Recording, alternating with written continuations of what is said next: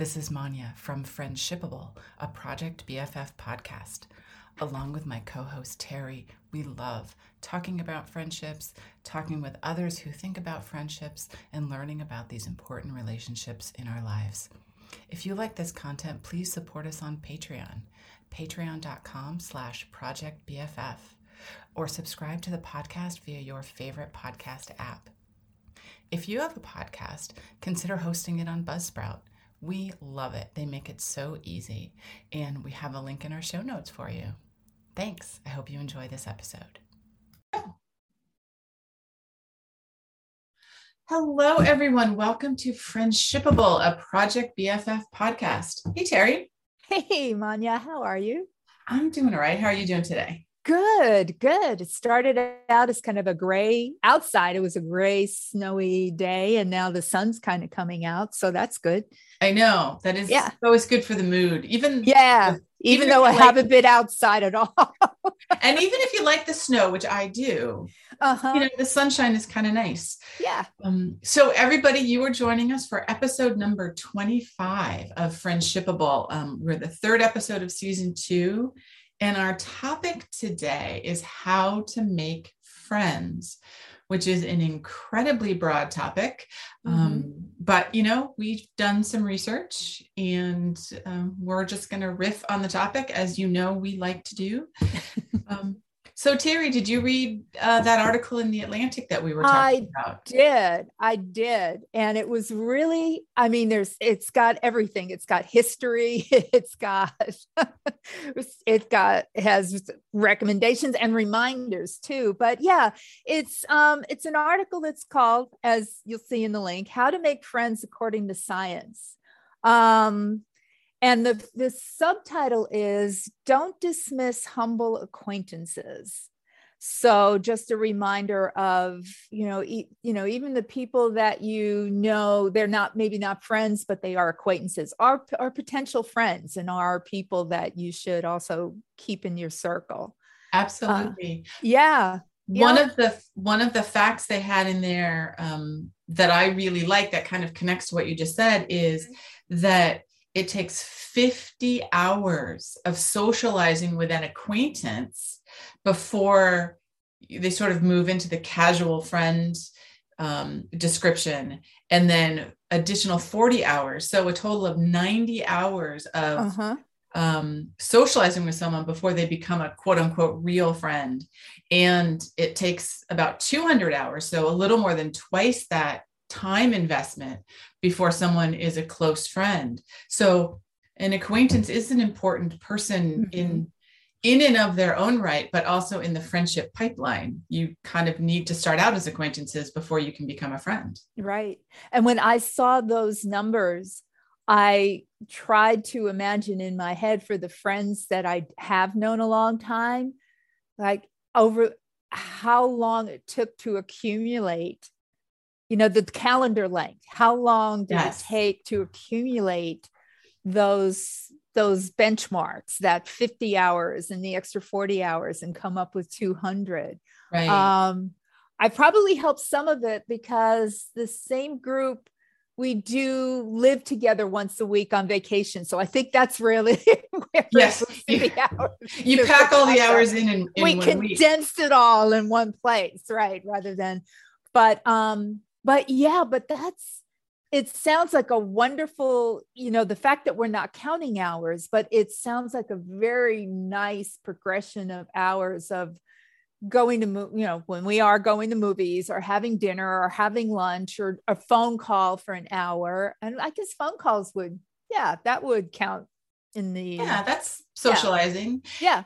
And, and you think about, as an adult, it can sometimes feel a little harder to make friends if you don't, if you don't have a particular group that you hang out with, or as compared to when we were in school. And if you think about grade school, high school, for those of us who were in college, some of those hours of socializing kind of just come naturally when you're in a school environment, because you are forced together. To be there. Yeah. And you are, getting 15 minutes at a time between classes, or at lunch because you don't leave campus for lunch when you're in grade school, for example. So I think one of the reasons that it can feel to people that it's harder to make friends as an adult is because there isn't that natural kind of forced being together, natural forced, which those are opposite of each other. Right. But that sort of automatic being together that you get from something like being in school together, where you build those hours without even thinking about it. Mm-hmm. I wonder though, in some cases, we've replaced that. You have to be there, of school and work, because once you commit to a role or a position, you have to be there. Is when we, decide to join a group or do something, when we do make a commitment, whether it's an external class or something you want to do personally, or decide to join a biking group or just things that have common interests, that could be the start of those hours. Yes. Because you're making the decision to do it. You're being proactive about it. You don't have to be there, but maybe after that, then it's really all of this other, growing a relationship and going from acquaintance to friends comes into play, because then you're making the decision to do it. Right. And as an adult, I think there's a little bit more of that. There's less of the natural being together and more of the kind of having to decide, I'm going to spend time with this person.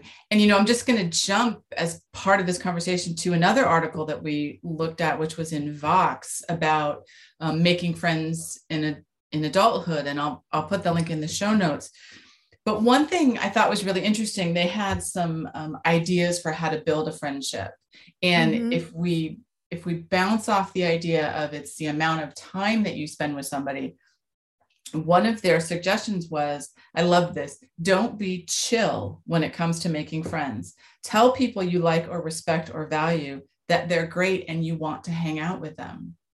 And I think literally tell them. I mean, maybe, in a not creepy way, but I think we're not used to, especially for people who do have a lot of older friends that they've made like in school and maybe it was particularly easy for them and maybe are finding it harder in adulthood. Because sometimes you do kind of have to say, hey, I want to hang out with you or, because it's, as adults, we aren't always paying that close of attention. And we don't maybe know that the time we're spending together feels valuable to you in the same way that feels valuable to me. And so, maybe it doesn't have to be as, I don't think it needs to be, hey, please be my friend. But I think that I really like hanging out with you, or I really like that we're doing this, or just some acknowledgement that you are sort of building a relationship. And I'm probably getting caught up too much in the specifics. And you just reminded me of just like the phrase with Mr. Rogers, like, will you be my neighbor kind of thing? Will you be my friend? But I think the way, and I'm picturing the way that does get expressed is when the movie is done or the dinner is done and everybody's going in their own directions, that's the time to say that this was fun. Let's do it again. Yes. Kind of thing. Yes. Yeah. So that's Absolutely. What you're talking about. Yeah. That it's not a prescribed, oh, wait, I have something to tell you. Right. I don't think it has to be quite that blatant, although it certainly could be. Yeah. I think we're just not used to that. We're not used to people in friendship relationships. You don't really have that conversation where you sit down like you do sometimes when you're dating. It's like, what does this mean? Who are we to each other? Oh yeah. You don't get therapeutic about it. Yeah. You don't typically do that in friendships, but there's no reason you couldn't. Mm-hmm. And I think, I can't speak for everybody, but certainly speaking for myself, I think there's also a fear of making yourself vulnerable if you don't yet know that person is interested in maybe building a closer friendship. If you're feeling like, you want to kind of say something, and that's putting oneself in a vulnerable position because you don't know how that other person feels. And I think, I don't know, I know it's easy to avoid something like that because we're afraid. Right. And so I think that's kind of where they came from with this example of like, just don't be chill, just say, hey, this is great. I'm loving this friendship that we're developing, or something. I say that, not that I've ever, I read this in the article. I cannot say from experience that I have a lot of practice saying that directly to people. I've done it, like you were saying, Terry, sort of by saying, hey, I really enjoyed doing this. I would love to do it again. Yeah, it's kind of a closure as a wrap up to, just saying goodbye. Right. And saying goodbye. And it's like, yeah, well, next time, why don't we go to X, Y, and Z kind of thing? Yes. Meaning this is fun. And Yep. One of the things the article had in it too, and the name of the article is How to Make Friends According to Science. And the author quotes a couple of interesting things about some famous people, and just some kind of measurements of, or the idea that they're measurements of acquaintances. And it said Franklin Delano Roosevelt, and what's really kind of fun is that who had quite a social job, yes, calling the presidency social, had maybe 22,500 acquaintances. So what? Yes. So that's what they figured out. And another measurement used was a Christmas card exchange. Oh, yeah. That the average person, and in their friend group, the Christmas card exchange on average is 121 people. Okay. And I realized when I don't even need to buy more than a box and a half or 2 boxes of cards. So, well, wait a minute. But yes, there's an inner circle then. After a while, if I did have a whole lot of people, right, then my inner circle has tightened too much to maybe, and this is what, it shrinks to maybe 10 to 20 key people. Yes. And some of the Christmas card thing, though, is that sending Christmas cards has just fallen out of fashion. I don't think that suggests you may have fewer acquaintances. It's just, there's not so much that particular habit anymore. True. Yeah. But you're right. You mentioned that 10 to 20 number. And I thought it was fascinating about the inner circle that the way they phrased it was the average American trusts only 10 to 20 people. And I think they mean that's how they describe the inner circle. Doesn't mean you don't trust your acquaintances, but I thought that was an interesting way, like that you trust in that close friend way. I thought that was really interesting. Well, you would hope that you would find those individuals that you trust in a way of, you trust them with your friendship, and you trust them with your interests, and you trust them with your heart in the friendship. So so I could well, one of the things that they talk about in the article is self-disclosure makes us more likable. So when you share something about yourself, I don't think it always has to be your deepest, darkest feelings, but when you share more about yourself, it makes us more likable. And then they also said that we tend to like people to whom we have shared, or what they say is bared our soul. So it will make me like you more if I feel able to share with somebody. But I mean, then if you're talking about actually bearing your soul, then we are talking about a level of trust, because again, putting yourself in a vulnerable position. Well, and that's growth in the friendship to start. Just like, we always go back to the theme of friendships or relationships, and trust grows over time. And that's what allows, more information to flow freely between people, because you've learned that this individual isn't going to betray your trust, isn't going to mock what you're saying. You're just going to be able to be who you are with that person. Yes, that's absolutely. A friend. Absolutely. And, you know, one of, in the Vox article, they talk about that to build friendship. So if you are listening to us and you're thinking, okay, I've met people that I think I could be friends with, or I'm in this club, or I know these people. One of the things they said was important is that you have to be willing to dedicate time and effort to develop these relationships. Yeah. And sometimes that may mean going out of your way a little bit. So, you know, in the way of, you know, I'm tired, but everybody wants to go out on Friday night. So, you know, this Friday I'm going to do that. And this is, you know, assuming, you know, post-pandemic, right. comfort in the regular world. Yeah. In the before times and in the hopeful future times, you know, but it's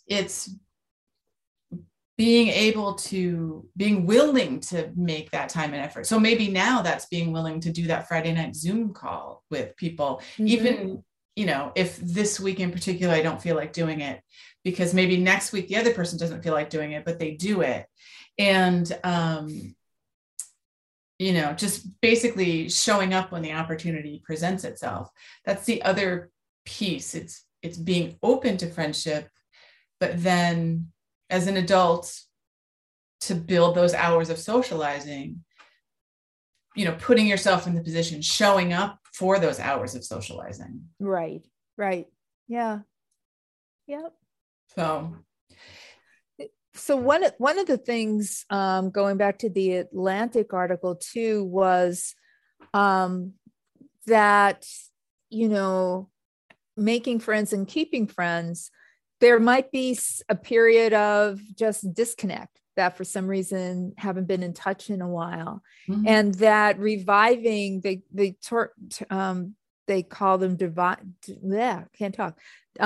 reviving dormant social ties. That reconnection could be rewarding, and it can be. It means that there's been a break of time, there's been a length of time, and a lot happens over the course of time. So getting right back to where you had been with a friend can even, you know, just the first couple of meetings is probably just, or get together or chats is just going to be about, well, what have you been doing for the past 6 months or whatever it is? Exactly. And then start building on those. Exactly. And, you know, we're talking about making friends. We're talking about new friends. We're talking about rebuilding relationships that maybe have gone dormant for whatever reason. But the other thing I thought was really interesting in the research that we were doing was also understanding, you know, I guess sort of the energy that you can bring to it. So I don't have energy to be friends with everybody that I've ever met. Nobody does. And we just don't have, that's just not how socializing works. But in the research, it also talked about getting comfortable saying no to people that you don't want to prioritize relationships with. So on the one side of the coin, you know, showing up and being there for the people that you do want to build a relationship for, but then kind of setting a boundary with yourself and not spending time that you don't have to be spending if there's somebody you just don't want to prioritize. Because as you know, we talk about making friends, and that's great, but the fact is not everybody's going to like everybody. Not everybody likes me, not everybody likes you, not everybody likes every one of our listeners. And I mean, that's super annoying if you really like the person and it turns out they don't like you, but you know, I mean, we all know it individually. We know that we have people we don't like. And I think it's important to kind of remember those boundaries when you're out there trying to make friends. It's great to talk to lots of people and, you know, test people out and see who you might become friends with and start building those social ties. But if somebody, doesn't float your boat, you don't have to continue down that path. Right. And that's something that, some of those hours we talked about probably get invested in it first before you realize that, I just don't think this is clicking.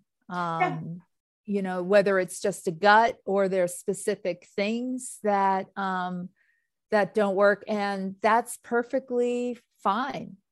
Perfectly fine. Yeah. And it's awkward if it's not something that the other person, because that in real, we don't, say to one another, hi, it was great really getting together for that movie or coffee or something like that. But I don't think so anymore. We don't do that. And it's, that's when it does get a little bit awkward and sticky, and we just don't, and we start ghosting people probably because it's very hard to say that of just, I'm busy, and maybe that's just the way we do it. It's like, I can't make that Saturday, and you can't make several, when gestures or invitations are made, you just can't make it. I read something a while ago about making new friends, and it was sort of the topic was, how many times should I reach out to somebody to see if this is a friendship? And this is not an exact science, and I can't even remember the article that I read it in, but it was basically like, okay, let's, it's a new friend, you reach out 4, 5, 6 times, that person should say yes to you 2, 3 times, or they should reach out at least one time in there. Like, you should start to feel that there's some reciprocity there. And so it isn't really ghosting if you keep reaching out to me and I'm just not available, and say, thank you, but I can't do that. So that's that's being polite about, right. Cause you don't have to say, please stop emailing me, I don't like you. You can just say my number. Right. Yes. Yeah. That's a different conversation. That's a totally different topic. But you can reach out, and or you can't, if somebody's reaching out to you and it just doesn't feel right, you don't have to make a big deal about it. Just be busy. And if after, if they continue, then perhaps you have to say something. But if after a few times it doesn't work, people get the idea. And that's a very socially acceptable way to kind of manage that.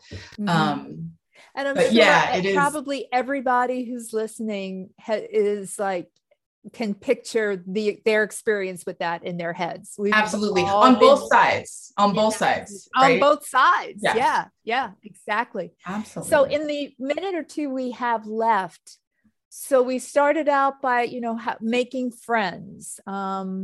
What final things or thoughts would you have about that? I mean, we really kind of covered a gamut, but what are we talked about acquaintances and then developing that into friendship and making sure we reconnect with people we haven't seen in a while. Yeah. Making friends is trial and error. And what I really liked was something in one of the articles that I'm just going to read it because it's so important. I don't even need to interpret it. The academic literature is clear. Longing for closeness and connection is pervasive, which suggests that most of us are stumbling through the world, pining for companionship that could be easily provided by the lonesome stumblers all around us. So that everybody I passed on this, a handful of people I passed in my comings and goings today, there are stumblers in there. Absolutely. Yep. Absolutely. Yep. And I've been that person. I've definitely been that person. So this is, the how to make friends, like so many topics about friendships and relationships, on one level, it's super easy. We can say, hey, here are some steps you should take. But in practice, it is not necessarily an easy thing to do. So hopefully you guys found this content helpful. And like we said, we're linking in the show notes to these articles. So they've got some clever suggestions for building friendships, and hopefully that's helpful. Hopefully it will be. Hopefully you see something that's useful in there and you see yourselves in it. Yeah. Awesome. All right. So bye, everybody. We will see you on our next episode. Bye. Thank you.